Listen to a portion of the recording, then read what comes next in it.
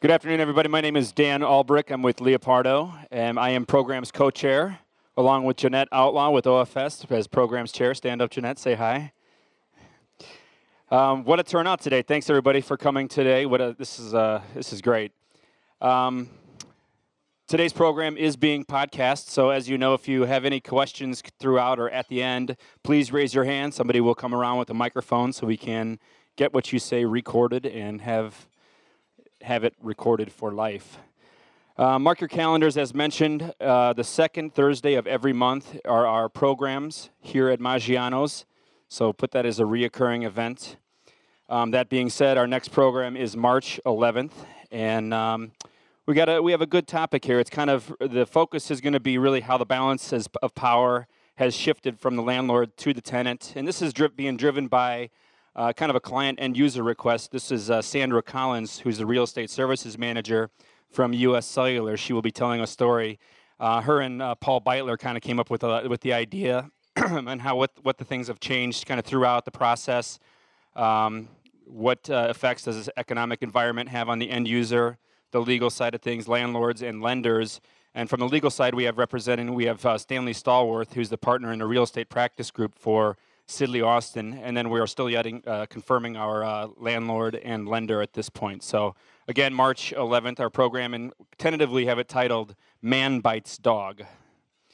What takes us to today's program, which is Making the Grade. We have an all-star lineup of panelists today, so we're going to hear some interesting perspectives across the board. I'm going to introduce our moderator, Craig Cassell, who will then in turn bring up our panelists and introduce them as well. Also on front of your tables are the bios from everybody. Instead of spending the hour talking about the credentials of everybody here, which we could make an entire program of, we figured we'd leave them for you to take a look at and get to know who our panelists are. So Craig Cassell is Vice President of the Tenant Advisory Group and their education practice leader with Grubb Ellis. Joined the company in 2001 and serves as a lead strategist for the Tenant Advisory Group, a team of senior advisors within Grubb Ellis located in all the major cities that represent multi-market corporate users of office space. Craig is directly responsible for team formation, creating and implementing overall strategy and negotiations.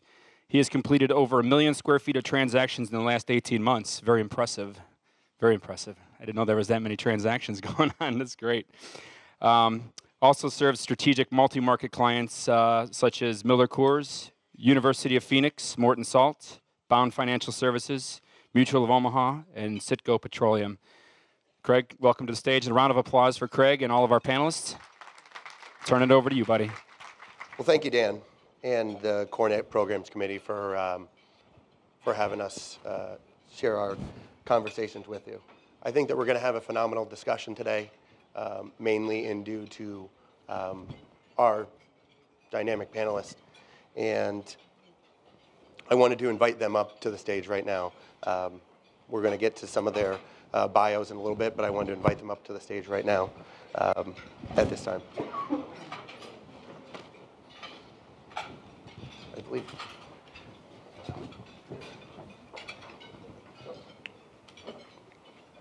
My goal today is more of them, less of me. I think that just makes us all better off. Before I formally introduce our panelists, I would like to take a few minutes to provide a brief overview, share some statistics regarding each of our 4 main topics. We're going to start with just some relevant statistics, a big picture on the education sector. Next, we're going to go into charter schools, which is the segment of kindergarten through 12th grade. Secondly, we're going to hit on nonprofit higher education, which is the Roosevelts, the IITs, the DePauls, Northwesterns. Next, we're going to hit into the for-profit higher education, which is the DeVry's, the Kaplans, the University of Phoenix, the Career Education Corporation. And then lastly, we're going to hit on student housing sector. To jump right into some of the relevant statistics, we want to provide a few high-level stats regarding the overall industry. And right now, there's 74.9 million students enrolled in kindergarten through post-graduation, which is approximately 1/4 of the population over the age of 4. This graph shows the age distribution of our population and where everybody is going to school. Additionally, there's an expected increase in this enrollment over the next 8 years. So there's a 10% increase expected from age 25 and under, and 19% increase over the age of 25. So what is this attributed to? Well, one is population growth, obviously. But the second, and a very close second, is that people want to make more money. There's a direct correlation between degrees and a degree and your paycheck. We all know a few exceptions are out there, obviously. However, on average, the higher the degree, the more you'll get paid. And based on this statistic that we show, a person earning a high school diploma and the difference between a person earning an advanced degree is about $47,000. Something also to note is the cost for one full year of college, so tuition, room, and board, at a 4-year college has doubled over the last 20 years. So again, tuition, room, and board for one full year over public, for-profit, and private schools have doubled over the last 20 years. Not good for the parents out there in terms of where this sector is going to go as well. Next, we're going to jump into charter schools. And some of you out there might ask, what is a charter school? A charter school, it fits a niche between the private and the public education in the K through 12 sector. They're funded with public money and serve as an alternative to regular public schools. There are currently over 5,000 charter schools serving 1.5 million students in 39 states and Washington, D.C. In Illinois, mostly in Chicago, there's 88 charter schools serving 33,400 students. In 2005, there was only 15 charter operators in the city of Chicago. Now there's 35 charter operators. So it gives you an idea on where the exponential growth since 1992 in charter enrollment has gone on the chart.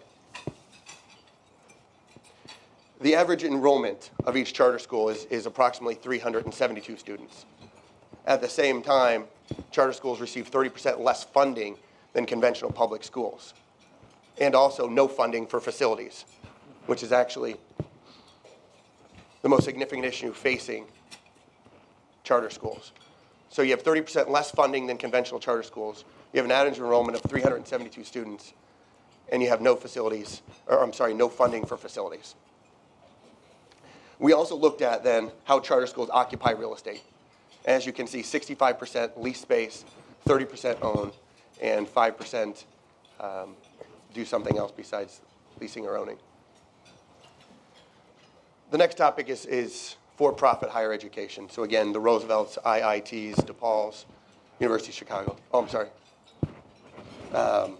There were 14 million projected students enrolled in classes at nonprofit college and universities in the fall of 2009, which was a 12% increase since 1980. So given a 30-year horizon, there's a 12% increase in student population. There's an expected 9% national growth in enrollment for the next 8 years,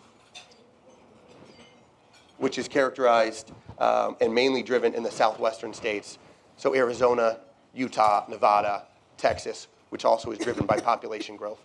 Illinois, on one hand, has seen will see a 2.3% growth in that time frame, while the Midwest region as a whole will be less than 1%.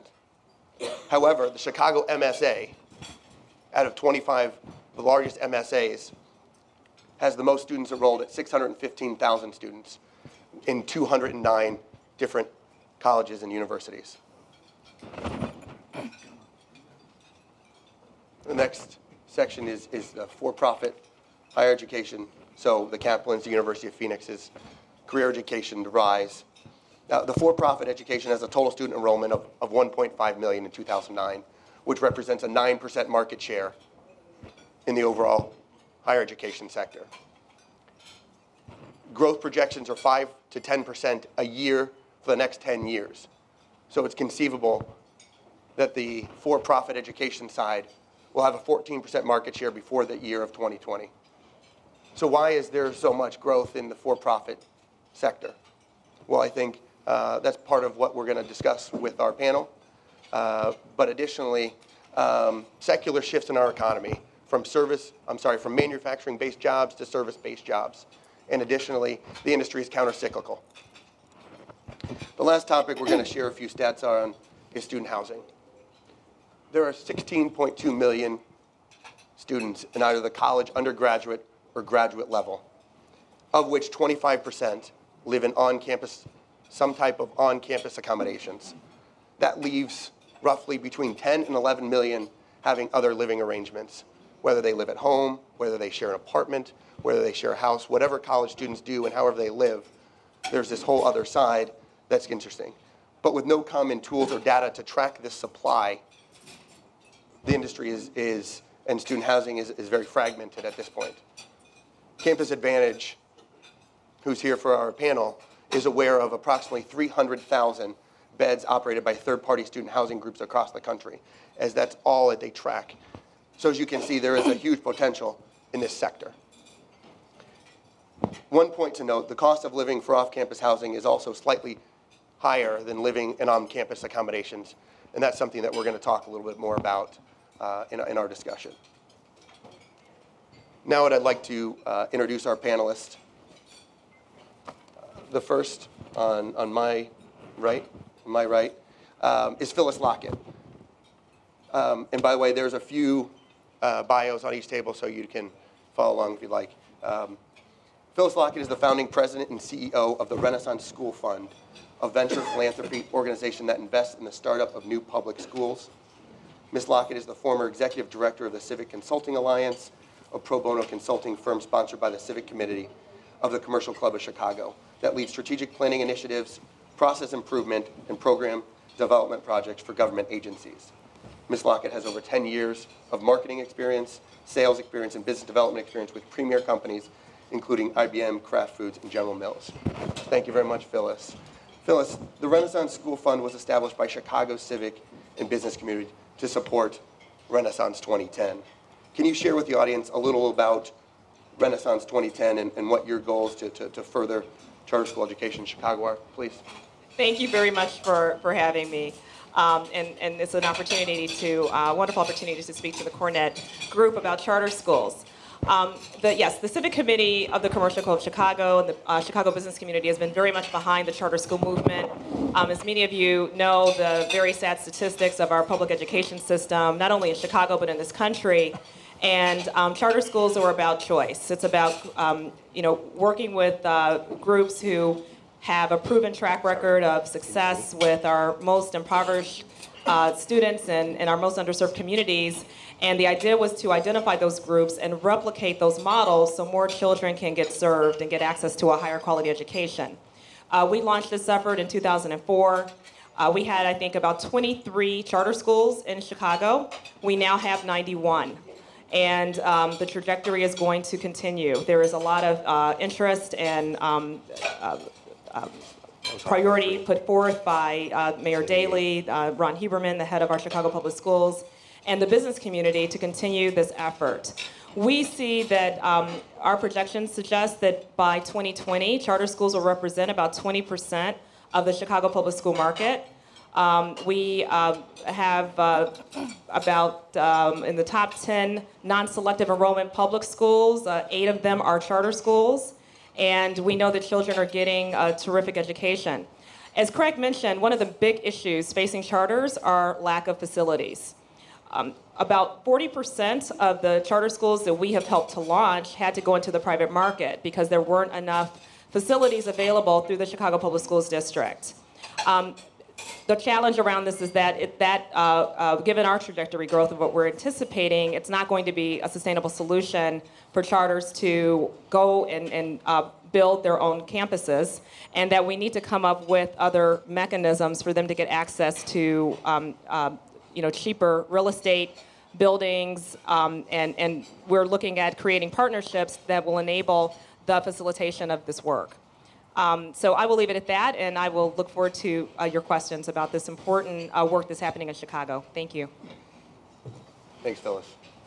Can you hear me? Good. Next is Miroslava Krug, is a Senior Vice President for Finance and Administration and Chief Financial Officer of Roosevelt University. and she has overall responsibility for the day-to-day operations of the finance department.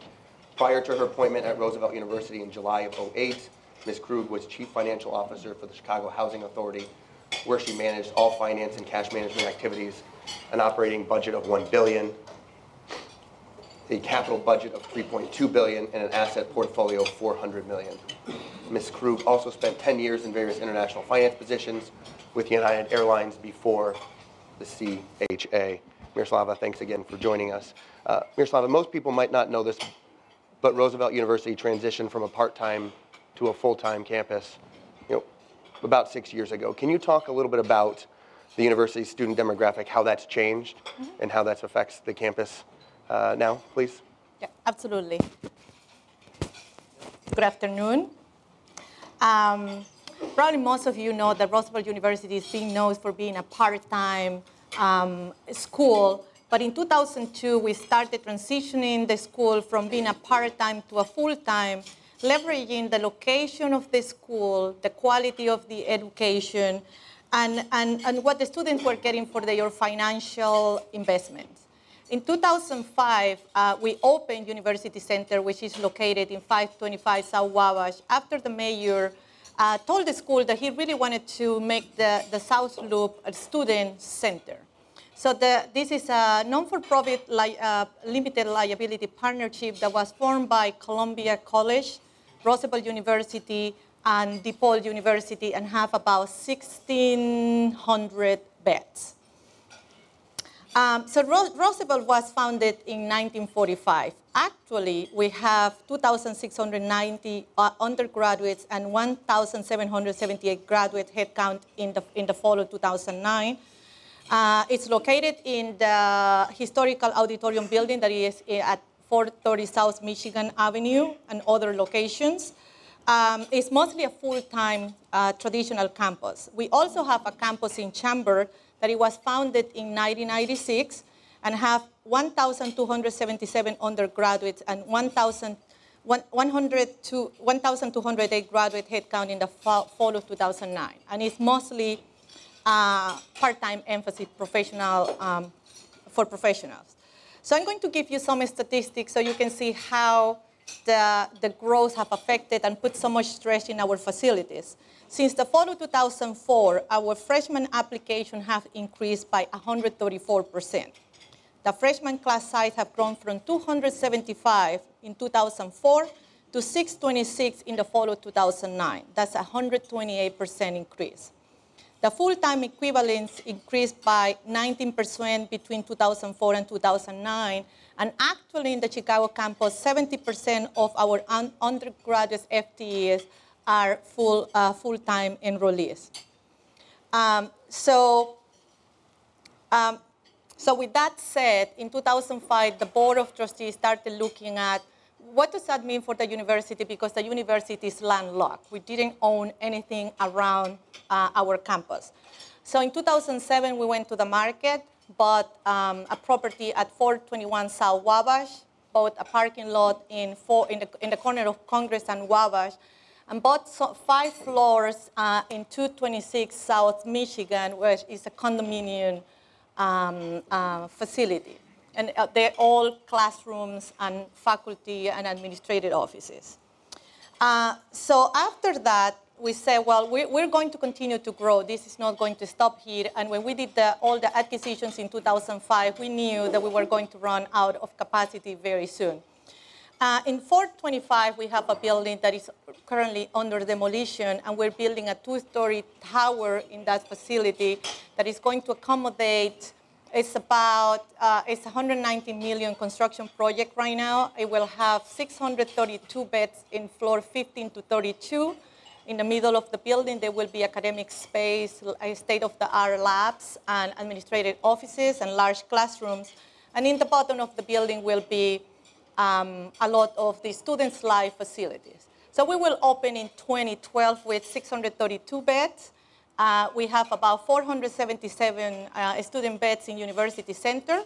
And when we open in 2012, we will be right at capacity. We'll have about 1,200 beds. We'll meet the capacity. And our market study said that in 2012, we will need about 1,400 beds. So we know that we're opening the building, we'll still be out of bed for that time.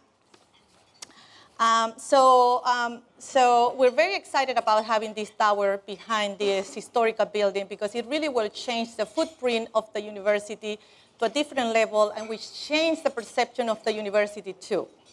I think one more thing that I want to share with you is, as I said, we have 2 campuses, and mostly all the transition have happened in Chicago. So our focus have been turned into our Chamber campus, where mostly is a part-time campus. Right now, we're looking into the entire campus from the academics offerings, facilities, students. What is that we need to do in order to make that campus as successful as the Chicago campus? So it's under complete rethinking right now. So that's opportunity in there, and I think I will leave it in there until I hear from your questions. Thank you, Miroslava. Next is Dr. Patricia Laughlin, PhD, is Vice President for Finance and Administration for Illinois Institute of Technology, and is responsible for the overall financial performance of IIT. Dr. Laughlin previously served as an Associate Dean for Administration in the Carnegie Mellon College of Engineering.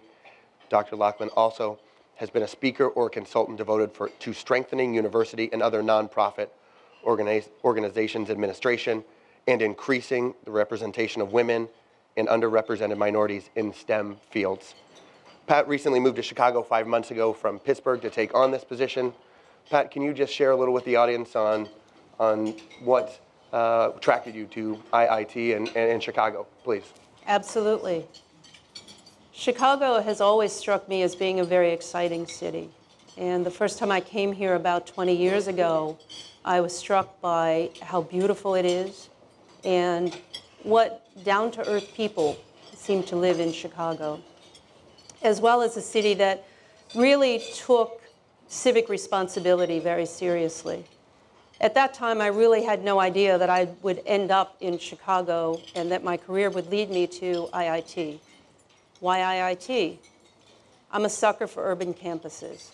I have to admit it, just the way it is. I like the mission of an urban campus, and I truly appreciate a university that has a lot of ties to other institutions within the city.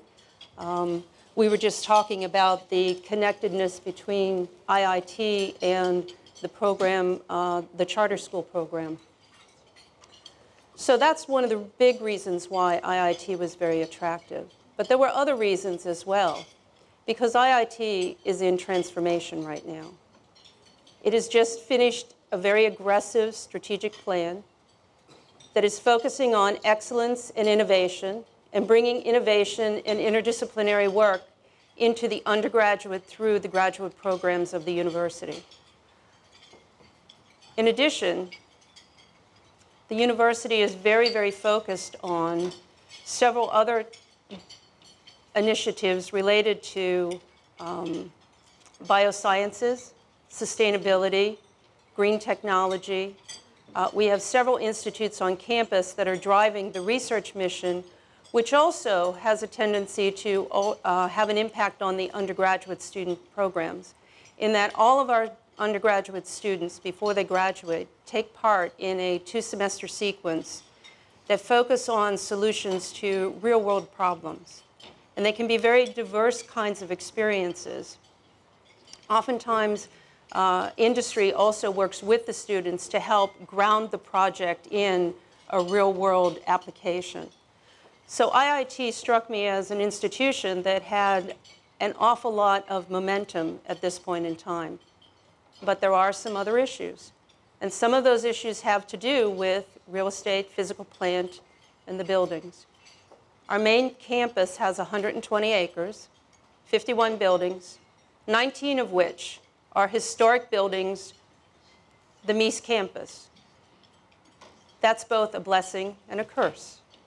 When you have historic structures, and at the same time, you're focused on state-of-the-art laboratories and state-of-the-art classrooms, it's very, very difficult to try to retrofit.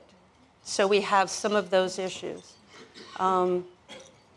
Our newest buildings were brought online about 6 years ago. And if you've been out in the State Street corridor, you know that the State Street Village, the residence halls, and the Campus Community Center, the MTCC, have transformed that area on State Street. And those are the historic structures of tomorrow because they're very modern.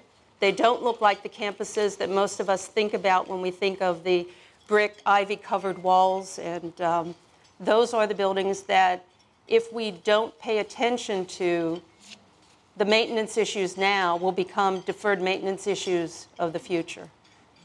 So in sum, the reason that I'm here is because Chicago's a great city, IIT is a great university, and this was too good of a challenge to pass up. Thank you. Perfect. Perfect. Thank you very much. Next is Steve Altschul. He's the Executive Director of New Campuses for Kaplan Higher Education, part of Kaplan, Inc., a wholly owned subsidiary of the Washington Post. Mr. Altschul maintains the organic growth of Kaplan's ground-based post-secondary schools, from site selection to business case development to opening an accredited post-secondary school. Prior to joining Kaplan, Mr. Altschul led the successful implementation of Operation Virtual Shield for the Public Building Commission of Chicago. Steve, in your bio, we talked a little bit about the growth of Kaplan's ground-based post-secondary schools. Can you elaborate more on the ground-based strategy and what does that entail, please? Sure, Craig. And let me just help set the stage so that people who might be familiar with Kaplan but not with the Kaplan Higher Education division of Kaplan understand what we're talking about. Kaplan Higher Education is one of 3 operating divisions of Kaplan, Inc. The most well-known traditionally has been the test preparation business. People could get preparation for SAT, ACT, MCATs, etc. That division still exists and is quite large. We also have a Kaplan Professional division, which offers test preparation services for people seeking certifications in the finance and real estate industries. The higher education division of Kaplan brought in $1.3 billion of revenue in 2008. That was a 25% increase over 2007.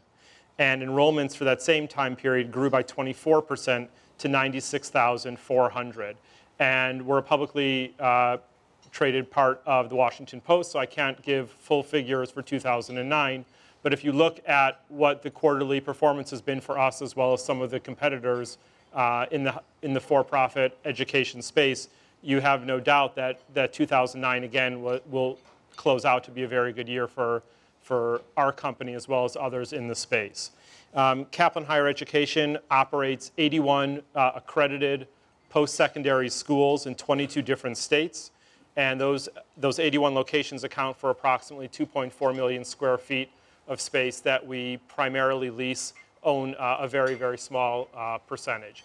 Kaplan Higher Education's history is relatively short. The company was founded in 2000 through an acquisition of a group of approximately 30 for-profit schools out of Atlanta, Georgia. And through acquisition and more recently through organic growth, the company has grown to the 81 locations that we have today.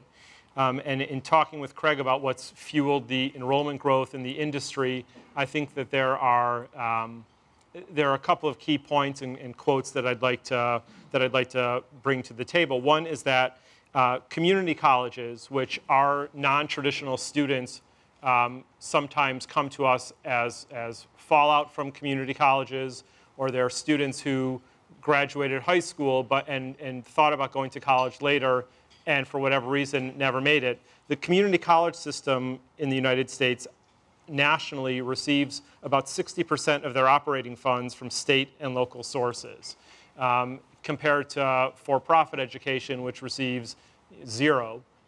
It's just a different economic model that we operate under. We feel it's more flexible. We feel that we can bring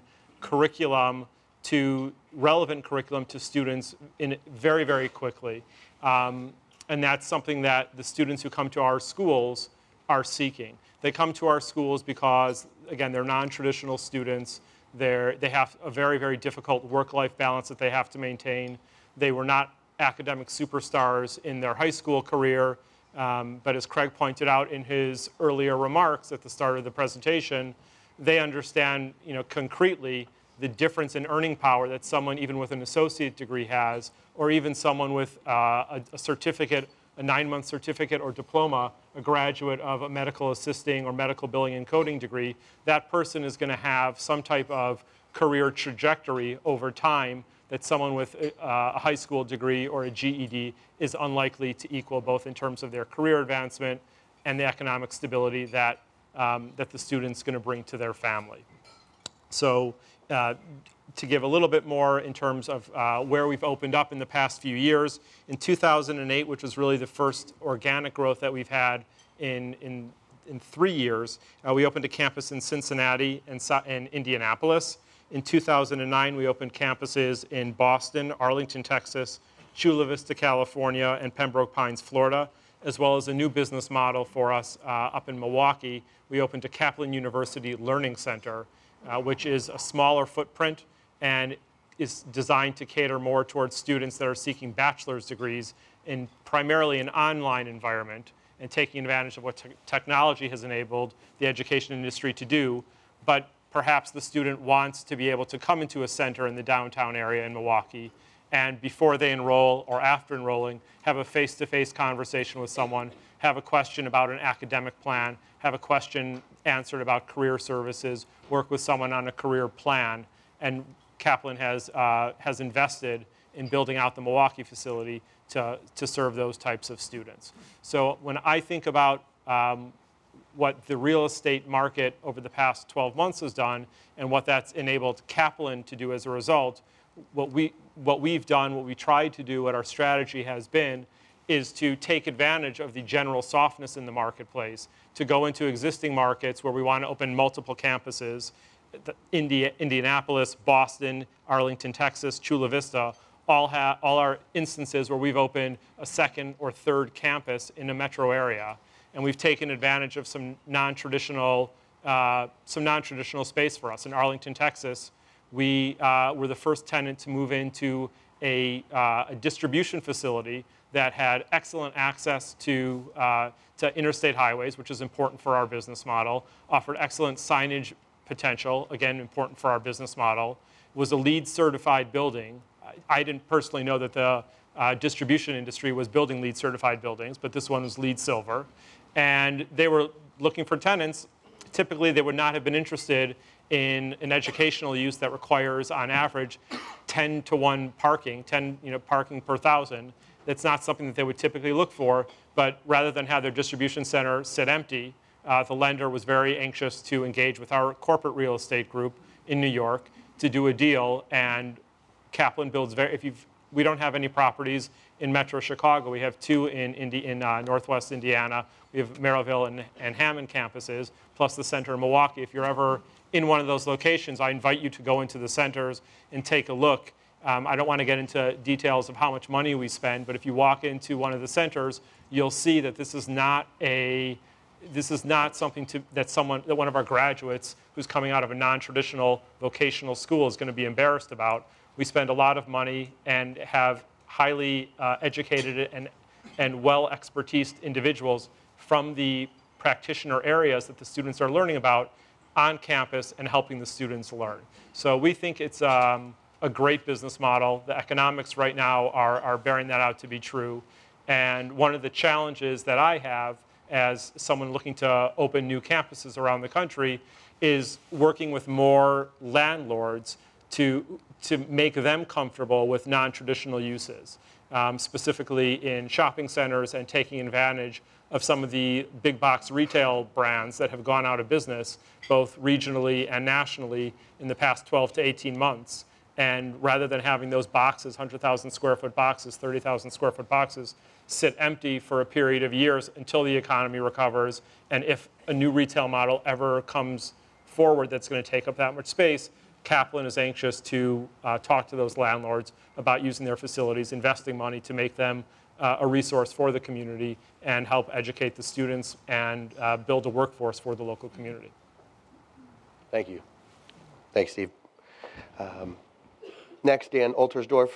Dan serves as the Vice President for Residence Life at Campus Advantage, Inc., a student housing firm based in Austin, Texas. Mr. Oltersdorf oversees Campus Advantage's Students First Residence Life program, as well as training initiatives with Campus Advantage's 900 plus team members around the country. Mr. Oltersdorf has spent the last 12 years in student housing, working in both on and off campus housing.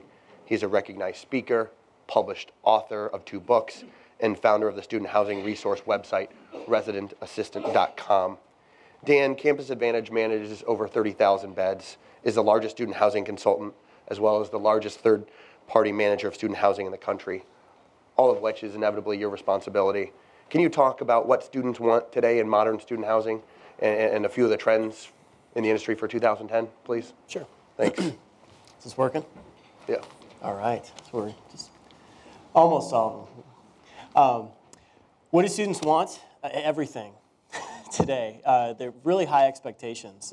If any of you have ever read any of the current research on generational trends, right now our traditional age college students are part of the millennial generation, Generation Y. Most researchers say that started with births in around 1982.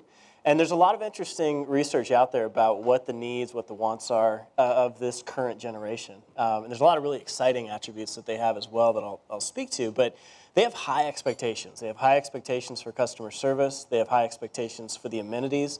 Now that's nothing new. If you've been to any modern student housing, purpose-built student housing facilities in the last 10 years, if you're anything like me, you're probably blown away. It's nothing like what I was in when I was in college, a cinder block dormitory style hallway with 50 guys. I shared a bathroom. We're talking about resort style. We've got a property with screened-in cabana porches and a sand beach by the resort style pool with a lazy river and a foosball table out there. I mean, it's absolutely insane. And it runs the gamut. We run traditional older style buildings as well. But the amenities are a high expectation. It's almost a given now. Things like all-inclusive rent structures, they want it convenient. We include, their cable and their internet. The individual liability leasing is something that's been around for a while. So if we've got a 4-bedroom unit, there's 4 different leases in there. We'll do roommate matching. All those amenities are expected, but at the end of the day, what we're finding to be realized more by a lot of student housing operators is that that's still just the box. And today's students, they want more now. They want the experience, and they want a sense of community. And so when I'm asked what do students really want beyond all that stuff, really first and foremost, for privacy, they really want privacy. Most of our current college students have never shared a bedroom with a sibling. They've been in bigger homes. And so single bedroom, ideally single private bathroom. So a lot of our apartment units are 4-4s, 3-3s, 2-2s, singles sell out first at every single one of our new properties. But they want a sense of community at the same time. So they want that experience. They want to be connected. The research shows that if students are part of a community that's engaged and that connects them with their institution, they're going to have higher GPAs. They're going to be retained at the institution for longer, and they're going to have a higher graduation rate. And so even in privatized off-campus student housing, understanding that that's the reality ends up making good business sense. Getting the students connected with the institution. Our Residence Life program, we call it our Students First program, has a developmental model around it where we've got social programming going on and life skills programming, financial education, career preparation, and we're not even affiliated with the institution at the majority of our properties. And so students want that. They want to get connected. We had a kind of speed dating social at one of our properties last night and had several hundred people show up. They really want that sense of connectivity, the peer leaders who understand how to do roommate conflict mediation, and just give them that experience that you really don't get in a multifamily approach. And we see a lot where we have to come in and pick the pieces up from a multifamily operator who's tried to come in and be student housing, or try to develop student housing with this idea that with those numbers that Craig shared, if you build it, they will come. It may be true, but they won't stay if you don't operate it the right way, or it becomes Animal House, or all the different things that can happen if student housing isn't done right. So they want all the amenities, but it really is the experience and the privacy are probably the 2 things that I would key in on. It's interesting, and I'm trying to make some type of correlation between what Roosevelt and IIT have on an urban setting. Is there a difference between an urban student housing setting and a, more rural or state school type of setting? Do students, is your product different, or do you run it differently? I would say that the product is obviously going to be different simply because of constraints of real estate and land. You're going to have a lot of urban infill. It's going to create a different product than Blacksburg, Virginia, where we've got a 26-acre site with 52 buildings. That's not a reality in an urban environment. The core philosophy is the same, really connecting the students with themselves, their institution, with one another. And the operation varies whether we're affiliated with the institution versus unaffiliated, just because those connections are more formal. But in general, the approach is similar, and the reality is you can't make a completely cookie-cutter approach because every student group is different. Got it. If I could direct this, Miroslava, just to you, just because Roosevelt's building this student housing right now, are some of the trends that Dan talked about, is that what some of the students at Roosevelt are telling you in terms of, or not, maybe not you, but to the administration on what their needs are moving forward? No, I think he covered all. It's a high expectation, privacy and being involved in the community. Most of all will kill for a view. We're building these beds in floor 15 to 32.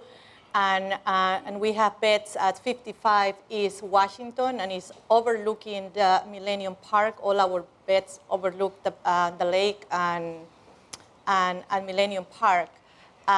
So they love it. They don't die for the view. Probably most of us will die for those views. They don't.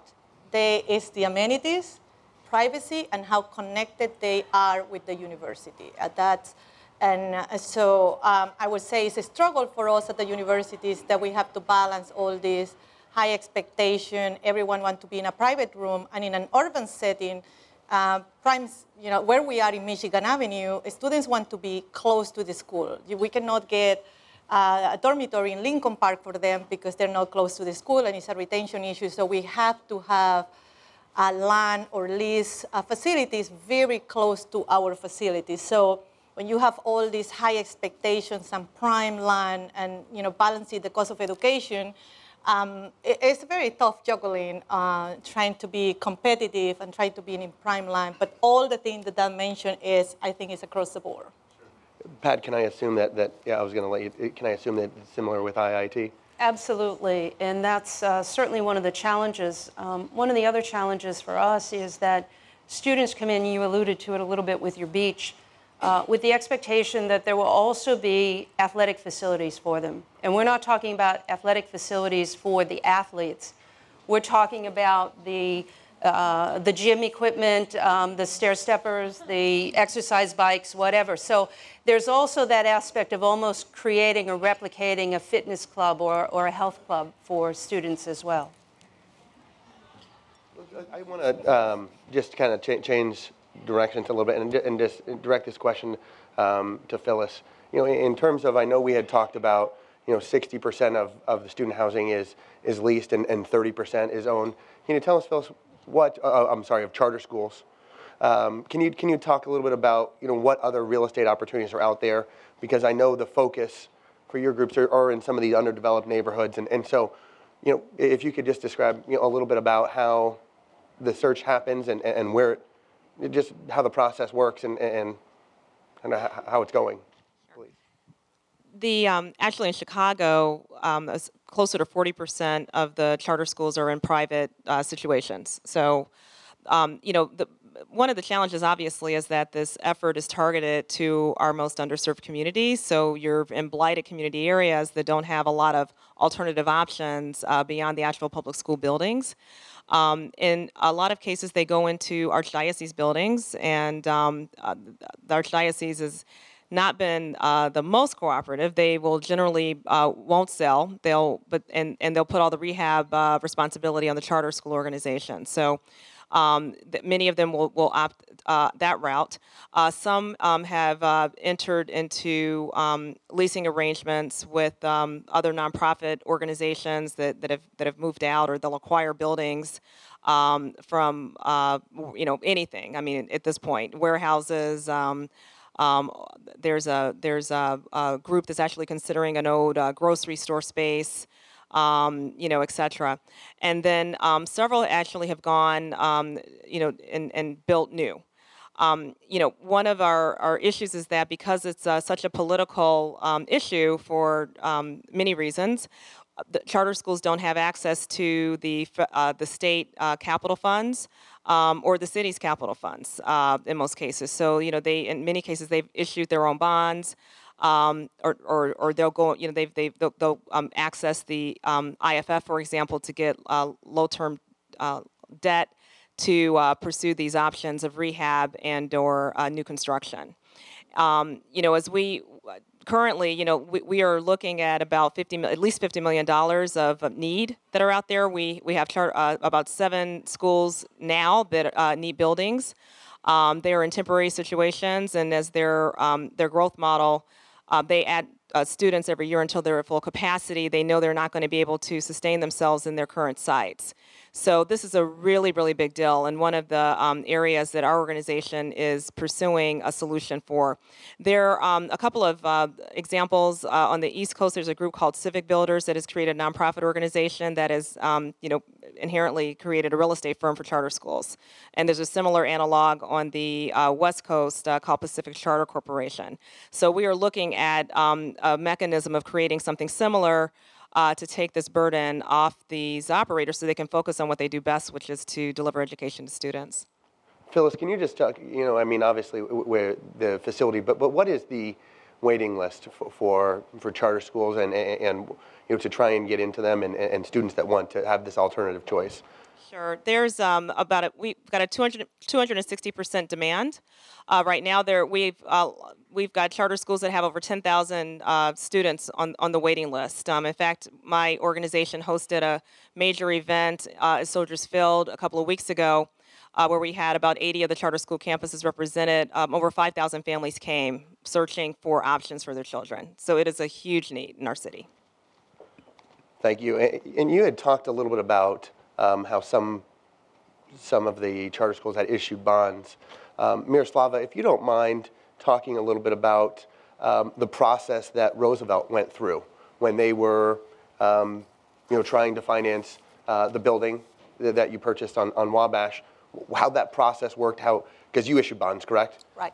Can you just talk to the audience a little bit about, I would think it's challenging to get financing right now in this state of the market, so I think it's pretty interesting just of what was accomplished and how it took place. Yes, absolutely. The university have done all the acquisitions through bonds that are issued through the Illinois Finance Authority. It takes about, this was 183 million bond issuance. It was a lot of debt for the university.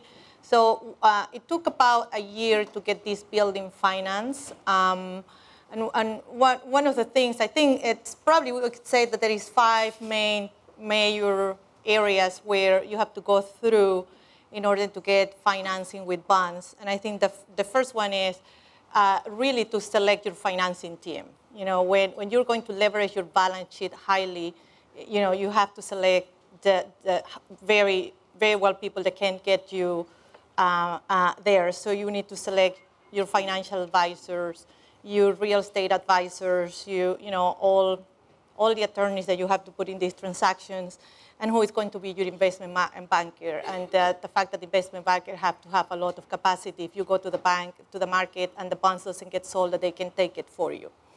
I would say the second thing is, the university is a non-for-profit, but it's not authorized to issue tax-exempt bonds, so you have to select an issuer, being the Illinois Finance Authority or the city of Chicago.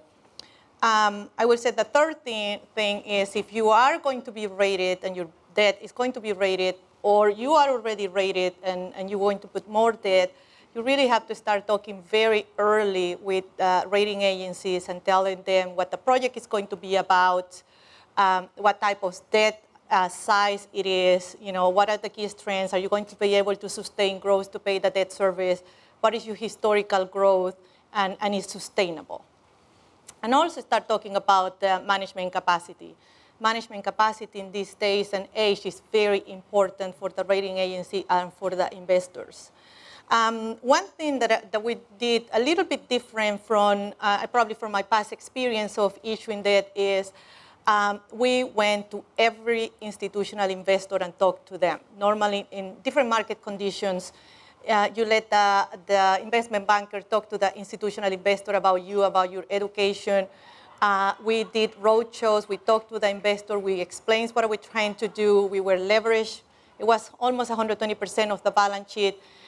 We talked to them, what are we doing? We're transforming ourselves. This is important. It's critical for the university. We have to do it now. We cannot do it tomorrow.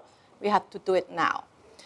So that was a big step in order to get this financing done. And I think the last thing will be, trying to get your board very well involved. Higher ed, boards are very, I would say, very large, and you have to get them involved, that they understand what you're trying to do, what does that mean for the university, because you will need to get approval from them on security packages for bond issuance, debt service reserves. So they have to be very well involved. They understand the process. They don't become increasingly nervous halfway of the financing, so they have to be involved in the beginning.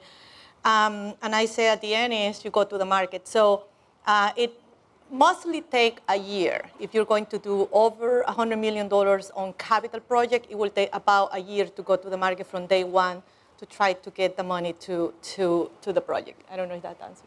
No, it's perfect. I think that's exactly what. Is that the only, if you're going to, build a new building or you're going to renovate, and this is kind of for Dan or Pat or Miroslava, if you're going to build a new building or add new or renovate, is that the only option to issue bonds? Depending on is there, what are the other options available to use or to nonprofit educate? Is there, what can we do? There are several options for us. The cost of capital for issuing bonds, it was cheaper, but you can get fundraising to be coming into the financing. You can get funding from the state, from the city. You can put as many sources of funding that you have into financing. For us, due to the fact that we went to the market, in December 2009 and all the crisis that has been in the market, we funded from fundraising the pre-development cost that we undertook, about $18 million. We took it out of fundraising, and then we financed the rest completely with bonds. Perfect. I would say it depends on what it is that you're trying to accomplish, because philanthropy certainly would play a much different role in a new building than it possibly might in renovations. Givers like to see their name on a fresh new building or a fresh new lab, but aren't necessarily excited about shoring up the outside facade of a historic building. Sure. So. No, that's absolutely right. Changing direction a little bit, I want to talk, Deanna, just about specific regions. And is there growth potential in kind of where you guys are looking to get more involved in? And is it Southwest? Is it Midwest? Where are you kind of targeting your efforts right now? Based on enrollment projections, the South is definitely an area where we're seeing a lot of growth.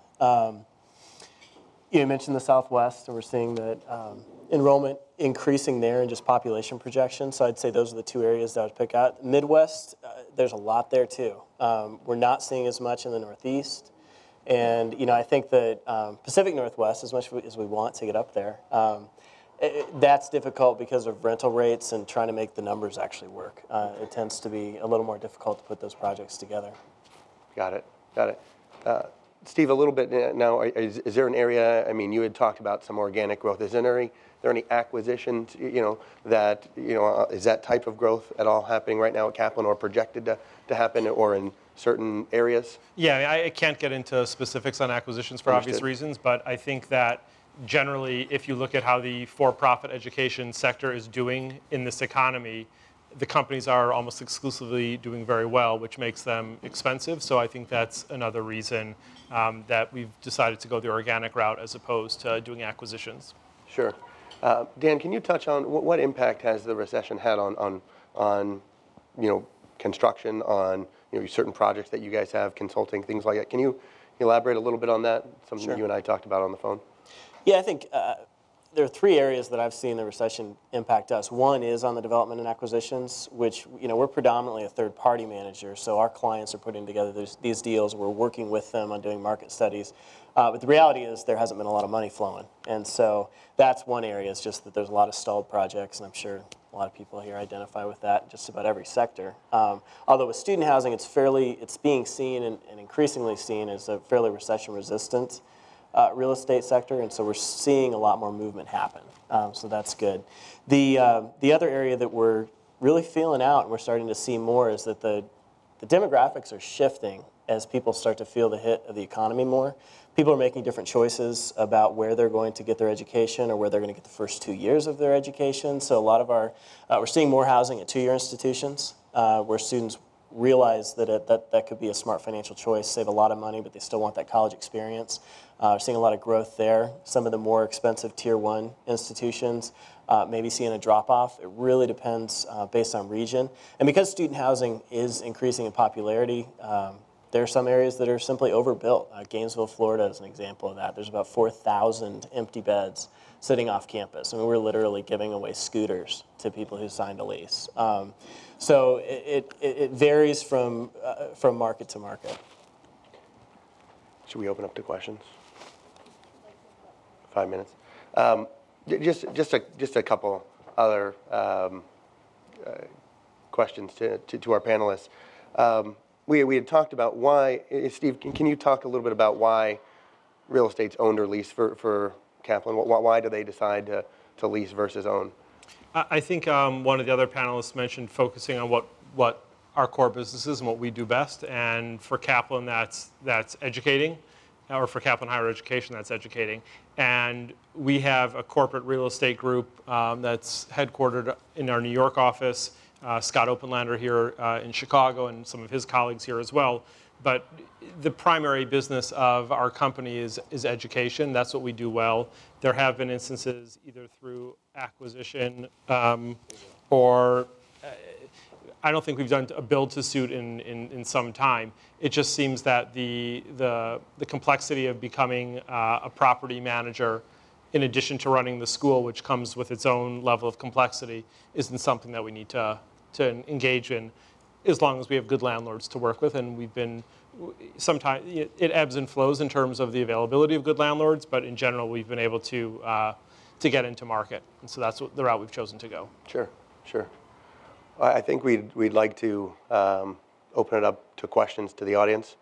If there's anything that the audience would like to ask any of our panelists, please don't be afraid.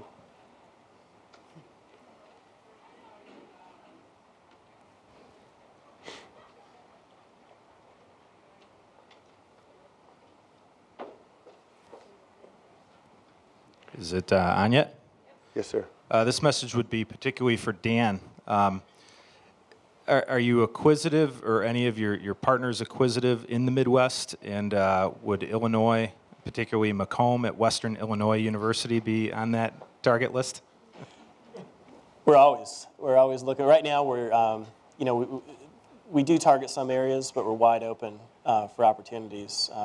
As Scott said when we were on the phone, we're kind of drinking out of a fire hose right now. There's a lot coming in, so we always would love to see if there's a mutual fit. So I'll give you a card. There's a couple in the back.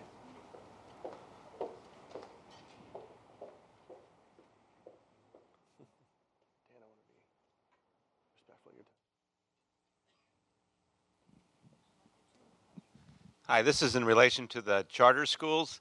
Can you just give me an idea of what a typical charter school size and requirements might be?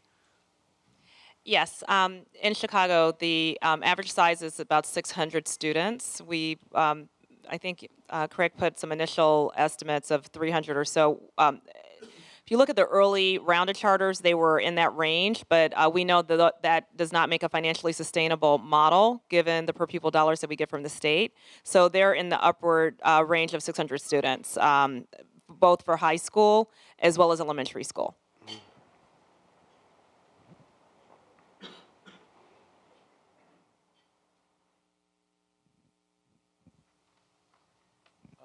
Dan, I'm just curious, have you seen an increase in evictions in your student housing? Increase in evictions? Right. We haven't. I would say we've had to become more selective with qualifying folks. Where we've seen an increase is where we've taken over projects where the previous management company didn't pre-qualify well. And so you've got outstanding debt and folks, the finances are becoming the issue. So we try to avoid that on the front end with pre-qualifying. Because you have the guarantor, which is the nice thing with student housing, is that the guarantor is on the lease. It's pretty hard to evict somebody too, isn't it? Hard to evict somebody? Yeah. It depends on the state. In Texas, you just get the shotgun. And in California, you wait 6 months. But so.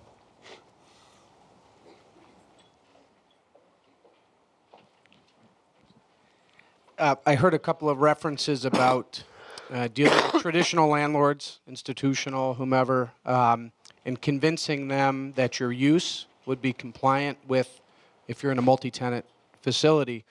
Can you talk a little bit about some of the challenges or the advantages and how you're selling that? Perhaps it's easier in this environment, and you did acknowledge that about the distribution building. I'm just curious as to your experience. Sure.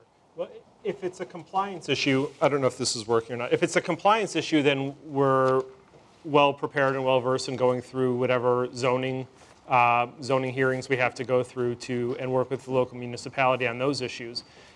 We typically bump into restrictive covenants in leases in multi-tenant facilities, a shopping center, for example, where there's a single tenant who has in their standard corporate lease that educational use in a neighboring space is prohibited, and the landlord will sign that deal to get the national retailer in, and then there's usually very little incentive for someone in corporate at Target, for example, to authorize the overriding of that clause of the lease to allow Kaplan to move in 5 years into the existing lease.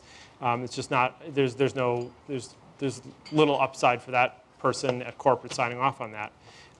So sometimes it's a non-starter and we just have to move on.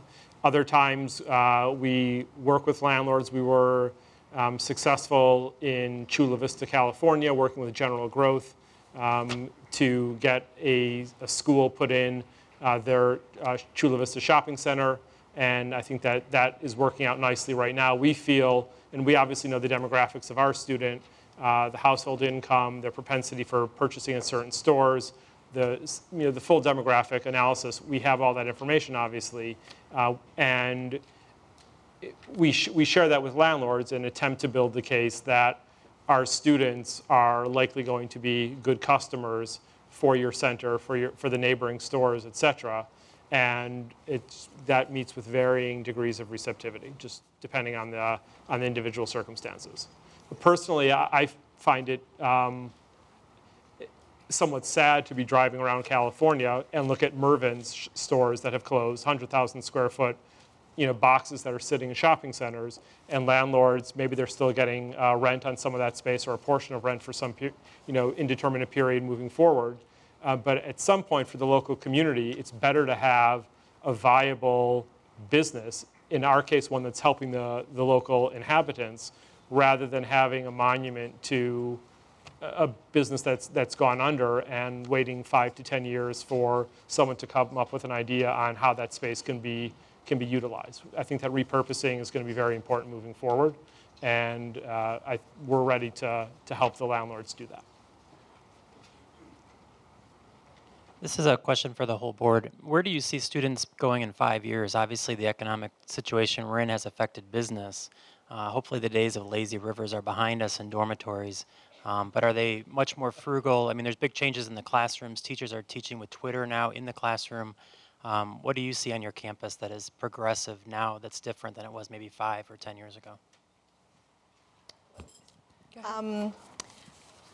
We've seen that the growth will continue because we're in the peak of the high school graduates, and nationwide we are in the peak of the high school graduates. So we don't see that this is going to start coming down probably in the next 2 or 3 years, but right now we're anticipating that that we will continue, or Roosevelt is anticipating that we will continue growing at a rate of 5% year over year. I guess I'd answer this a little bit differently. We have about 1/3 of our student population that's undergraduate students, and 2/3 are graduate students. So we have a we're weighted very heavily on professional master's degrees. And we continue to see that area as a growth potential. But to answer your question a little bit differently, individually, students are really trying to make a connection between what they're learning in the classroom and what their preferences are. So for instance, sustainability and environmental awareness and issues play out all the way through a student's experience on the campus, because their expectation is that in the dining hall, what they see will be better practices and processes so that individual water bottles won't be available, but you'll see a much more conservative view in terms of sustainability issues. They expect to learn about those technologies, but they expect to live them as well. And I think that that has created a much more aware student that wants to work on projects and are very enthusiastic about working on projects and trying to apply what they're learning and also push their interest into their learning experience. Craig mentioned earlier that enrollment is projected to continue to increase in the future, and the education sector is kind of inherently non-cyclical. But with that said, is there any concern that some of the enrollment today is coming from jobs being lost and people going back to school? With that in mind, is there any concern about any overbuilding on the student housing supply side or the education side in general? Yes, absolutely. Absolutely, that's an issue, and it's something that we're taking into consideration, especially as we look at beds, residence halls, et cetera. Yeah. Yeah, I just want to, I mentioned in my opening remarks that 2008 enrollment grew 24% over 2007, which is a tremendous number of people. And we're obviously not opening that many more campuses. We feel that technology as an enabler to deliver educational content to students is something that is going to become even more pervasive in the next 5 years than it already is today. For-profit is obviously heavy in technology. Today, online universities and even the traditional not-for-profit schools are moving heavily into content delivery over the internet and technology for the reasons you alluded to. You can't build and then constrict as quickly as the economic cycle sometimes mandate. And the demand for services, for educational services, will continue as people need to be more educated even for entry-level jobs. As manufacturing goes away, a lot of our courses are in allied health. And students who are coming in to become a medical assistant need an ever-increasing level of education to operate the relatively simple equipment at a doctor's office. As the services that we seek out as citizens become more complicated to deliver, and education required to deliver those services rises, people are going to need to continue and increase their education, and technology is an enabler for that.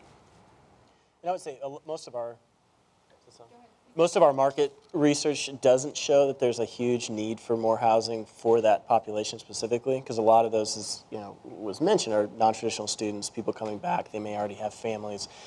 So we don't feel that is necessarily driving the housing need quite as much as some of the more traditional aging graduate students who are coming back full time. And I think that we're seeing in general, whether it's non-traditional or traditional, back to the previous question, I think if we're just going to see more and more, I guess, a savvy, practical approach from our students. They've seen this economic downturn, they've seen how it's affected their parents, and they're looking for bang for the buck. And even in their housing experience, well, how is this going to make me more prepared for when I'm done? We're talking about our financial success seminars and career workshops and all that. We're actually getting students who are coming to those and requesting them, whereas 10 years ago it was like, pulling teeth trying to get people to do things that are educational, and now they're asking for them.